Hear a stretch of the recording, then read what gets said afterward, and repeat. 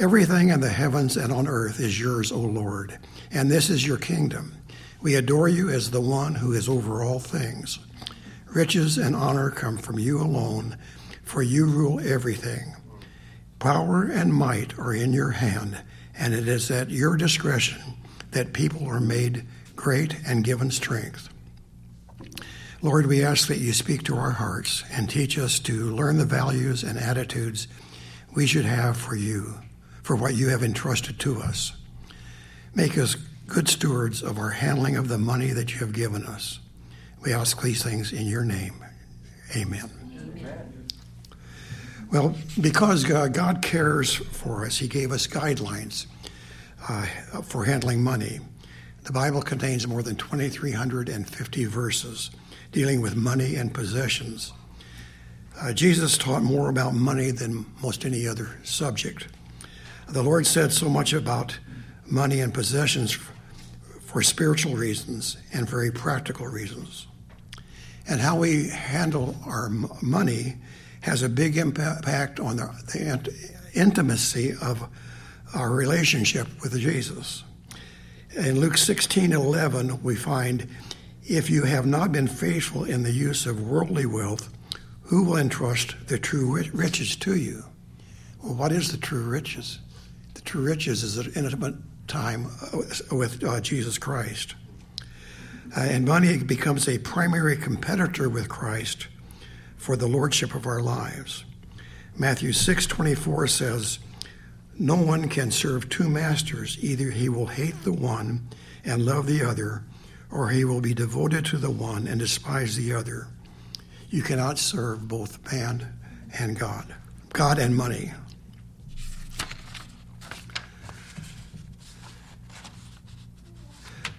Let's start with the reading, and Nick's got the microphone today. 1. At the center of the universe is a God of incalculable glory. The existence that dominates the universe is not ours, but God's. It is this perspective that must shape, or for some of us, reshape, the way we think about money. Life is not first about our wants, desires, dreams, purposes, expectations, or plans. Life is about God's will, God's purpose, God's pleasure, and God's glory. We must not and cannot look at money separately from the ultimate reality of life, the existence of God. We were created by God according to his wise design and for his wise purpose. Our lives don't belong to us as we please, for us to use as we please. Because we were created by God, we belong to God, and because our money belongs to God, we don't have the right to use and invest it however we please. Our money problems begin with viewing money in isolation from this profound core truth and from living with a sense of ownership that is never true of a creature. You see, you don't start understanding and addressing money problems with education and budget. There are many important things to understand about money, and a personal budget can be practically helpful, but it cannot be our starting point. Addressing the issue of money and understanding money problems don't begin with money and budget information. They begin with surrender. You and I will never use money the way it was meant to be used, and we will never break disastrous money habits if we are not living in light of the fact that life is not about us. Well, that would be like teaching a little boy to throw a football, but not helping him to understand the basic purposes, rules, and fundamentals of the game. You could have all kinds of money information and still be tragically mastered by it. You could have a clear sense of how to budget your funds and still not be thinking about and using money in the way God intended. Now I've got a question for you. I hope you've been listening to all this. How do you view God and money?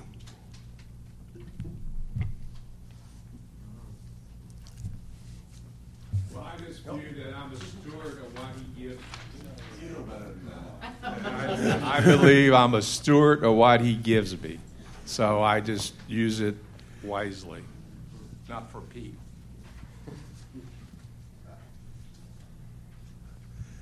Well, God expects us to be good stewards of what He's given us, and that is one of the things that Crown teaches very often. When I think of tithes, offerings, giving to the Lord with finances, it's a trust issue for me with Him. I have to trust that He is going to provide, and I have to just be obedient to what He's calling me to do. And I would add to that, it has to be with a heart that is a heart filled with joy to give. That was a challenge for me as a young man, thinking that, I'd give, but I'd give with a clutching hand to the Lord and say, I think I could probably manage this better than you, is what I was saying with that clutching hand early in my walk. So there's truly a joy that should be associated with it.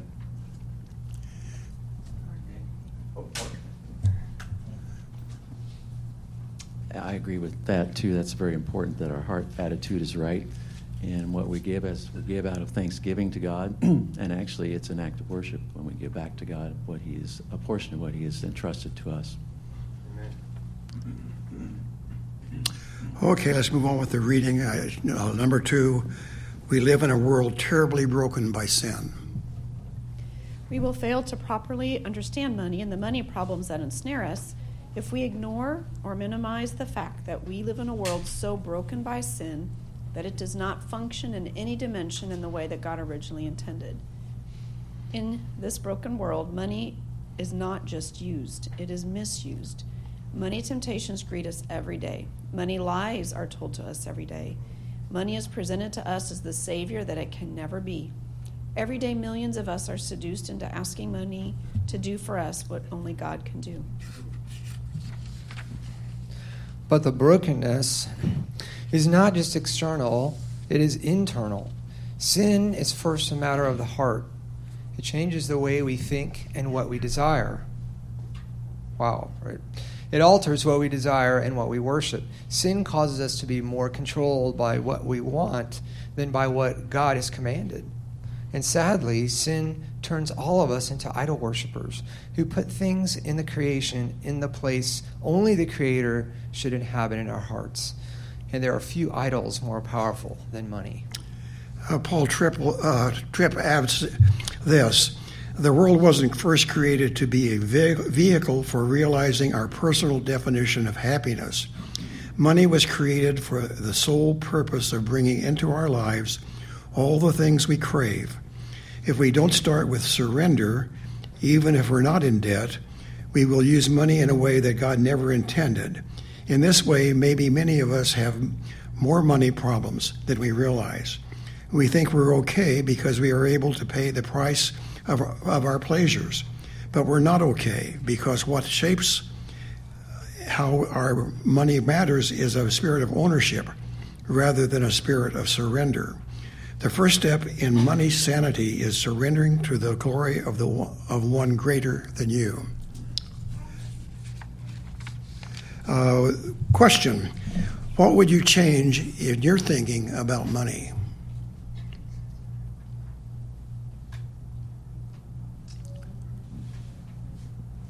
Hopefully I'm learning, but I think one of the deceptions I've always thought of is if I just had more. If I just had more, then things would get better. And I've read somewhere, and I think it's true, that above the poverty line, there's just not a correlation between the amount of money you have and happiness or joy. I just don't think there's a correlation, so.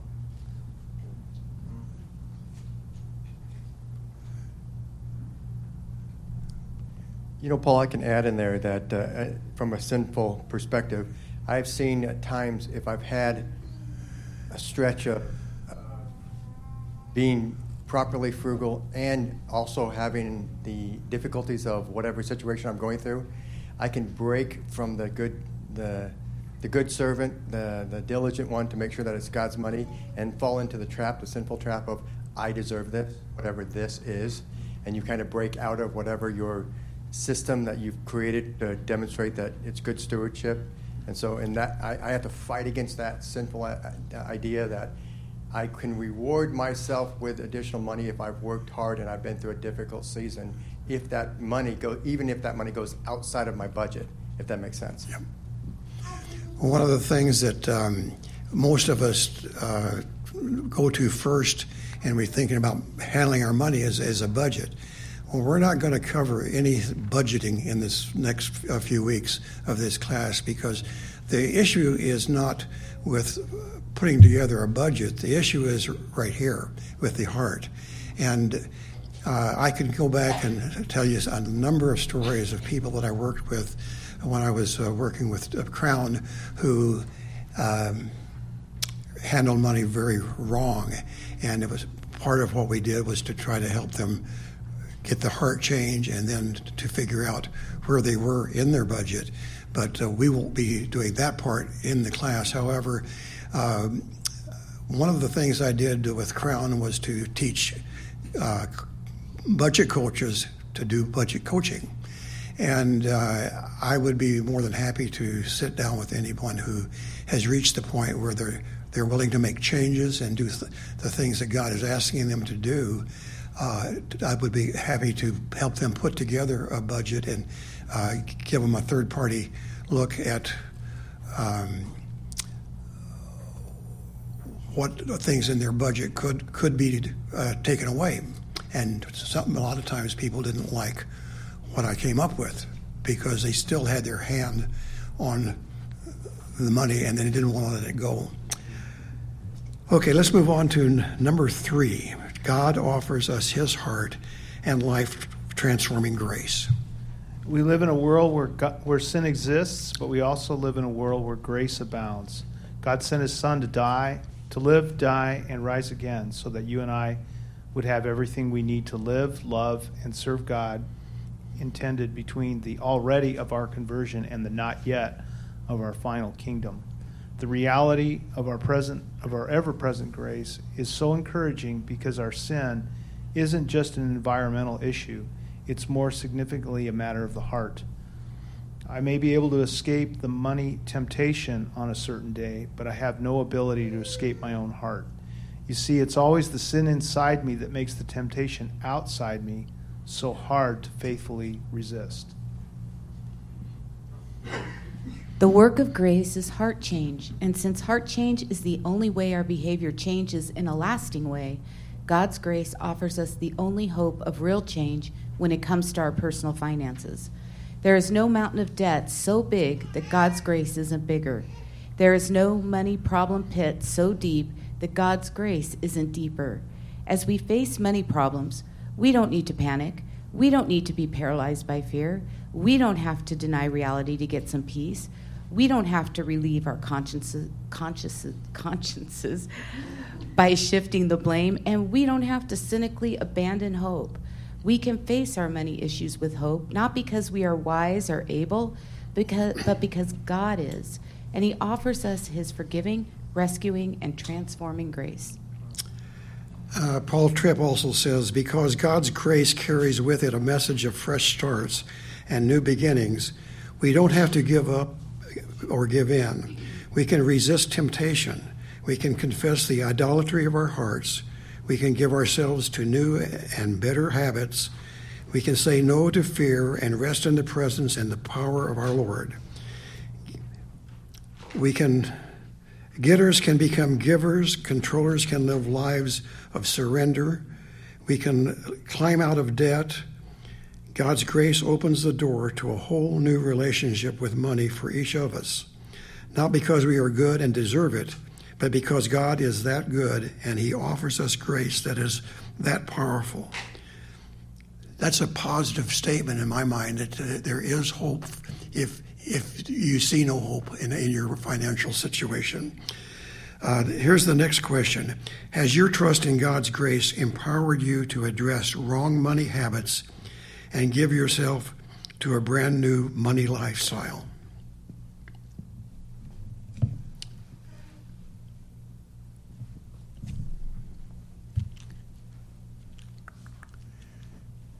And you know the gentleman teaching the course? And he knows the story. When we moved to Phoenix, we came with 5 children. We bought very conservatively in a home because Paul was going to be starting over again. We were in real estate in Minnesota, coming out of a Honeywell layoff and starting in real estate, and we were kind of tight. So we got here very carefully, trusting the Lord. But things just went sour and sour and more sour, and Paul would work anything he could, and we just couldn't get anywhere. I begged him to go back to work as a nurse because I could bring some good income in on a weekend or something, and he stood by that word and said, no, God said he will provide through me. It was very difficult to trust that. I was fearful. I really liked to have that umbrella over my head for sure, and I knew that God was there, but we weren't sure how we were going to do that. But God did show that grace and mercy to us and our 5 children in a way that we would never have learned it had we not been living at basically week to week. Most of that time we were blessed somehow by a miracle that God gave something to help us through. So, yes, his grace is sufficient, and if we stick to the commandments and stay to the word, he'll take it through rough times, but he didn't abandon us. We took care of us. Every time I hear her tell that story, my emotions kind of go right up to here. I was just kind of thinking back about that period of time when things were so difficult for us. But God was good, and we learned a lot, and we moved ahead and into a different time of our life. And we have plenty of stories we could tell you about how God met those needs during that time, but I don't have that as part of the lesson today. Anybody else with an answer? Let's move on to number 4. We were created to live for something bigger than ourselves. I don't think it's possible to overstate the importance of this piece of a Christian worldview and its application to the world of money. As sinners, we all share the same problem. We stick ourselves in the middle of our world, and we make life all about us. And often, without knowing it, we want God to finance what we think will bring us pleasure. Comfort and happiness, pleasure, comfort, and happiness. When God seems to finance our pleasures, we praise him. And when he doesn't, we tend to question his goodness and back away from the pursuit of him.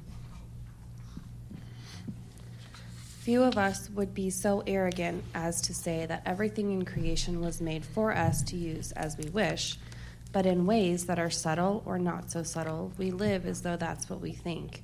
The core of financial sanity is knowing that our money doesn't belong to us, but is just another thing in our lives, given to us by God, but to be used for his purpose and pleasure. Why is it easier to make a purchase for ourselves than to give the same amount of money to someone in need? Why do most of us own more clothes than we need or eat more food than is healthy? Why do we envy wealthy people? Why do many of us cheat a little bit on our taxes? Why are many of us in greater debt than we should be? Why are we carrying so many credit cards with such large balances? Why have our cars quit being just modes of transportation and become identity boats, physical evidence of our success? Why, for most of us, does income always seem to chase lifestyle? You know, you get a raise and you think you'll have so much extra money, but in a few months you're once again spending more than you make. Why do few of us give regularly to our churches or are stingy when it comes to tipping people who provide us services? Why do we ever consider incurring debt in order to take a vacation? Why are so few of us ever satisfied with what we have, constantly dreaming of more and better? Why is money a significant problem for so many of us?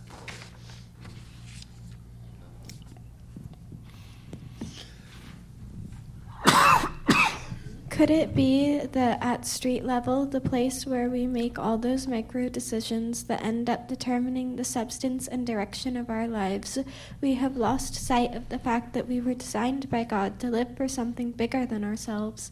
Our lives were meant to be shaped by things that transcend the boundaries of our little plans and pleasures.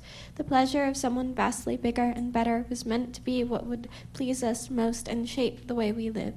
Our money was meant to be connected to this bigger thing. Our use of money was to be shaped not just by personal need or pleasure, but more foundationally by transcendent realities.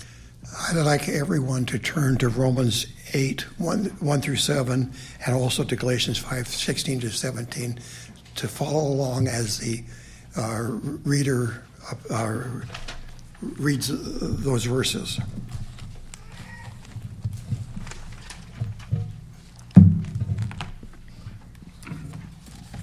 There is therefore now no condemnation to those who are in Christ Jesus, who do not walk according to the flesh, but according to the Spirit. For the law of the Spirit of life in Christ Jesus has made me free from the law of sin and death. For what the law could not do, in that it was weak through the flesh, God did it by sending his Son, his own Son, in the likeness of sinful flesh on account of sin. He condemned sin in the flesh, that the righteous requirement of the law might be fulfilled in us who do not walk according to the flesh, but according to the Spirit. For those who live according to the flesh set their minds on the things of the flesh, but those who live according to the Spirit, but those who live according to the Spirit, the things of the Spirit. For to be carnally minded is death, but to be spiritually minded is life and peace. Because the carnal mind is intimately against God, for it is not subject to the law of God, nor indeed can be. So then those who are in the flesh cannot please God. And Galatians 5, 16 and 17.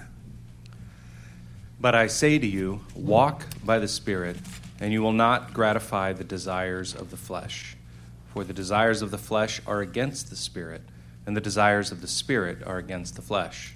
For these are opposed to each other, to keep you from doing the things you want to do. At the bottom of your page there, you see question number 4, and that's the one we're going to talk about at this point in time. God's grace empowers us to face our self-created financial difficulties. Explain why and how does Romans 8, 1 to 7 and Galatians 5, 16 and 17 address this?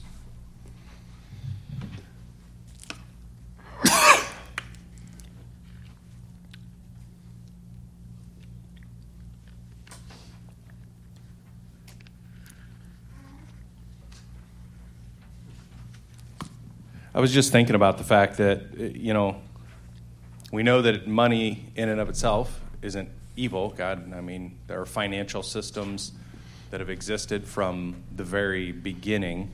And so it's not the fact that money exists or that there is a process for exchanging money to get goods that we legitimately need, that we logistically need to both survive and to take care of our families.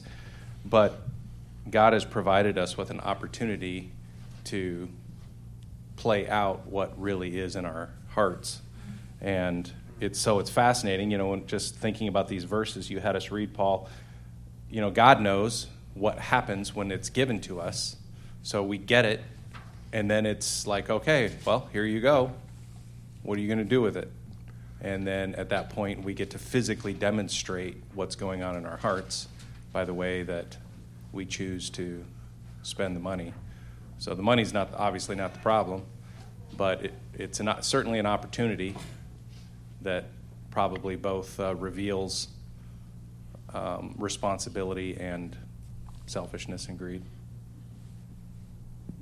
And it's just not money. There are people who are good at handling money but are bad at handling other parts of their life too. So it's a condition of our heart, and that whatever our heart is, that's how we're going to handle stuff. And if our heart is right with the Lord, we're going to handle it the best we can through Him. If it's not, then we're going to just mess things up.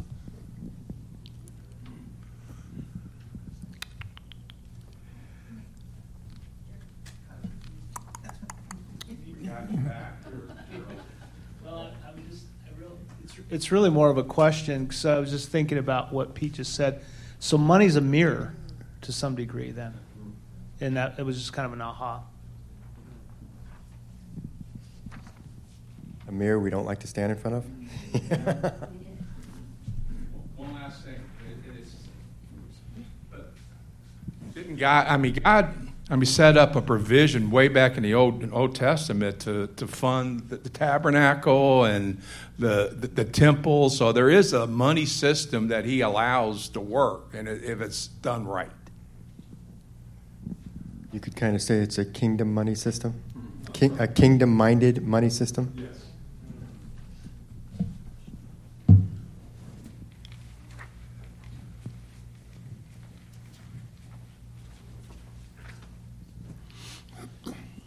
So the question asks, how God's grace empowers us to face our self-created financial difficulties. Well, that's the key there. Our self-created financial difficulties are because we are self-focused often, and so being self-focused, we're not spirit-focused. And so the way that God empowers us to face self-created financial difficulties is he empowers us by his Spirit to change our focus from ourselves to focus on pleasing him and giving thanks to him. One second, Paul. Okay. So in line with that, these verses talked about living by the Spirit as opposed to living by the flesh. So living by the flesh is living by the natural mind and what the natural mind would do. Living by the Spirit is living according to what the Holy Spirit, how the Holy Spirit would guide us in all things, right? So, that just sets up a completely different dynamic. It's like, we're relying on the power of God rather than just a self-reliance as we live by the Spirit to guide us in our finances. Keep working in the back. I think with lots of difficulties, not just financial difficulties, God will, because of our sinful nature, we create issues with whatever this topic, money. I think God allows that so that we can eventually realize that money isn't going to get us where we want to be or give us what we want or need, and we end up on our knees turning to him, just like in any difficulty, that it just overwhelms us, right? And then it's like, I don't know what to do with this. I can only go to God at this point, right? Even though I try to be my own God and handle it myself, right? We just eventually will get to that point of we don't care and we'll continue in our sinful nature, or we'll turn to God for the grace that we need. Here. It's been on my mind lately a lot, but like growing up, I was thinking through like what's heaven going to be like, and for a while I think I thought it was going to be like really boring, like we're going to be worshiping God or whatever, and I'm like I'd rather be like playing video games or something. But more recently it's been on my mind like learning like those hobbies and things that we like to spend our money on that we enjoy, and like they're not necessarily bad. We can idolize them though very easily. But I was just thinking like in heaven I think we are apart from all of our sinful desires of things that we like seek and try to find joy in, and like God becomes that true like desire and that person that we get our full joy out of. And that can happen now too, but we're obviously like very imperfect at it, and being satisfied with him. So well, that reminds me of a story. And the story is about when this man who died was going to go to heaven. And you've been told that you can't take it all with you. Well, he decided he was going to take some gold with him. So he got up to the pearly gates and he met St. Peter. And Peter was giving him a tour of heaven. And he looked at us and says, "Oh, I see you brought some pavement with you." Anyway. I think for a lot of people, even this topic, or anyone who's done like Dave Ramsey and stuff like that, where eventually you try to get your life in order, it's a great place to start. But I think just like with any other skill or gift, is as you become more skilled, you then should turn those skills outwards towards others, and trying to move the kingdom forward. And I think additionally, a thing that people don't think about is that money is being used far better by the enemy to try to tear at the kingdom than by those who are trying to move it forward. And we see what money and greed and all those things do, but even in ways people don't think of. I work in finance. In my first financial position, you take calls and people that are very wealthy donate a lot of money to charity. And I remember one time being sick to my stomach. Here I am filling out, it was something like $25,000 donation to Planned Parenthood. And I'm thinking, how many abortions did this just fund? And so the enemy is using money tactfully and well, and it's advancing and marching forward. And I think if we manage our money well, it's not just that we're comfortable or satisfied or even just have a better heart with God. It's that now we can fulfill and obey and do things for God in obedience to God proactively that we otherwise couldn't, and hopefully fight the enemy.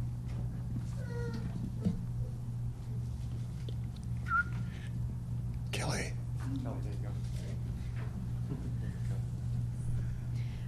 All the things that people have been sharing have reminded me, the same man who wrote Romans 8 and Galatians 5 also wrote Philippians 4, and he said, I've learned to be content. Sometimes I have a lot, sometimes I don't have much, but I'm content because of Christ. And everybody's been sharing things, and suddenly that just was a big aha for me.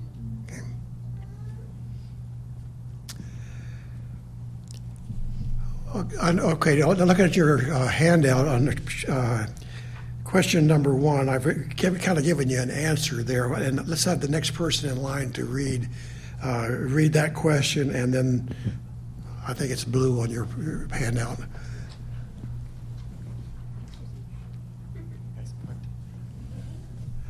What do you think no one is truly open-minded means?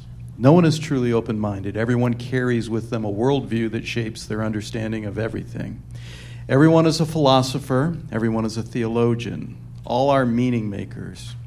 We never leave our lives alone. We constantly dig through the pile of our experiences, seeking to make sense of what has happened and is happening to us. We form positions on everything, and those positions shape the decisions we make, the actions we take, and the words we say. Let's go back to the question. What do you think no one is truly open-minded means to you? Is there anybody that want to add to that answer? Okay.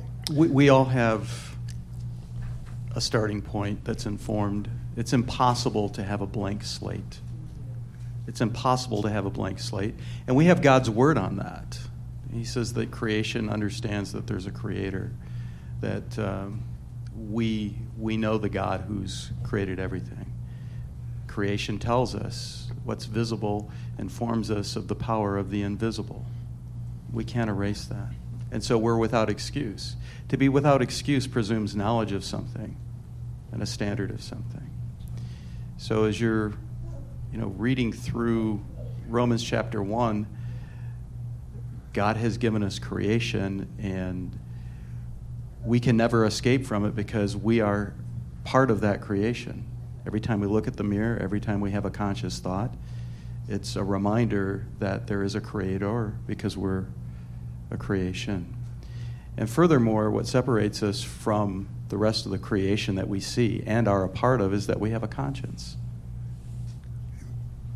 Knowledge. There's a level of knowledge that God has given us because we image the God who made us. And because we image the God who made us, we know the God who made us. Doesn't mean we're in a right relationship with him. But we cannot erase what God has revealed. To say that you have an open mind, if you define that as I'm absolutely starting with a blank slate, is to say that what God has clearly revealed cannot be seen. And I'm going to take God's word and not someone else's on that. One of the things we taught in Crown was that God owns everything, and everything is His. So He just gives us the money to hold and use wisely. The bottom line is He asks us to be good stewards of what He's given us. And you and I will never understand money well and use it well apart from the protective cords of God's existence and plan, if we take it as belonging to us and for us. And we're going to, unless somebody else has something else to say. Okay, go ahead. I really appreciated what Brandon said about revisiting what heaven looks like, right? People will be given charge over things. There's a work principle in creation before sin. And in a sinless heaven, we will have certain levels of authority and reporting.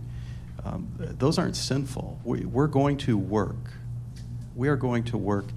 And the Scripture says, where your heart is, that's where your treasure will be. That's part of the Sermon on the Mount, Matthew 6, where Jesus says that. And so that's the true treasure. And there's an admonition that Paul gives to Timothy in 1 Timothy 6 that just keeps coming back in my mind. It says, as for the rich in this present age, so it's qualified, the rich in this present age, charge them not to be haughty, nor to set their hopes on the uncertainty of riches, but on God, who richly provides us with everything to enjoy. They are to do good, to be rich in good works. To be rich and good works. Why? That way we're generous and ready to share, storing up treasure for themselves as a good foundation for the future, so that they may take hold of that which is truly life. So there's this aspect of doing good works now. It stores up treasure later. That's heaven. And that means you take hold of that which is truly life, not that which presumes to be life or presents itself as life, but it isn't really life, the temporary aspects of this world.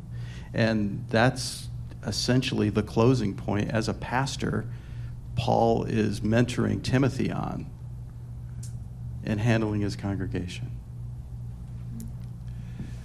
Well, that's a good summation for today's class. Next week, we're going to be talking about 4 identities. It's chapter 2 in the book, and if you are a reader at all, I recommend very strongly that you buy the book and that you read it, because there's a lot we have to leave out in order to fit the discussion into a 45-minute segment. And it also will give you a reminder of what we did here today and what we had to talk about. So let's close in prayer now. Lord, help us to adopt your way of thinking about money. Help us to be good stewards of what you have entrusted to us. Give us a more intimate relationship with Christ, the true riches in life. Help us to give Jesus the lordship of our lives. In Jesus' name we pray. Amen.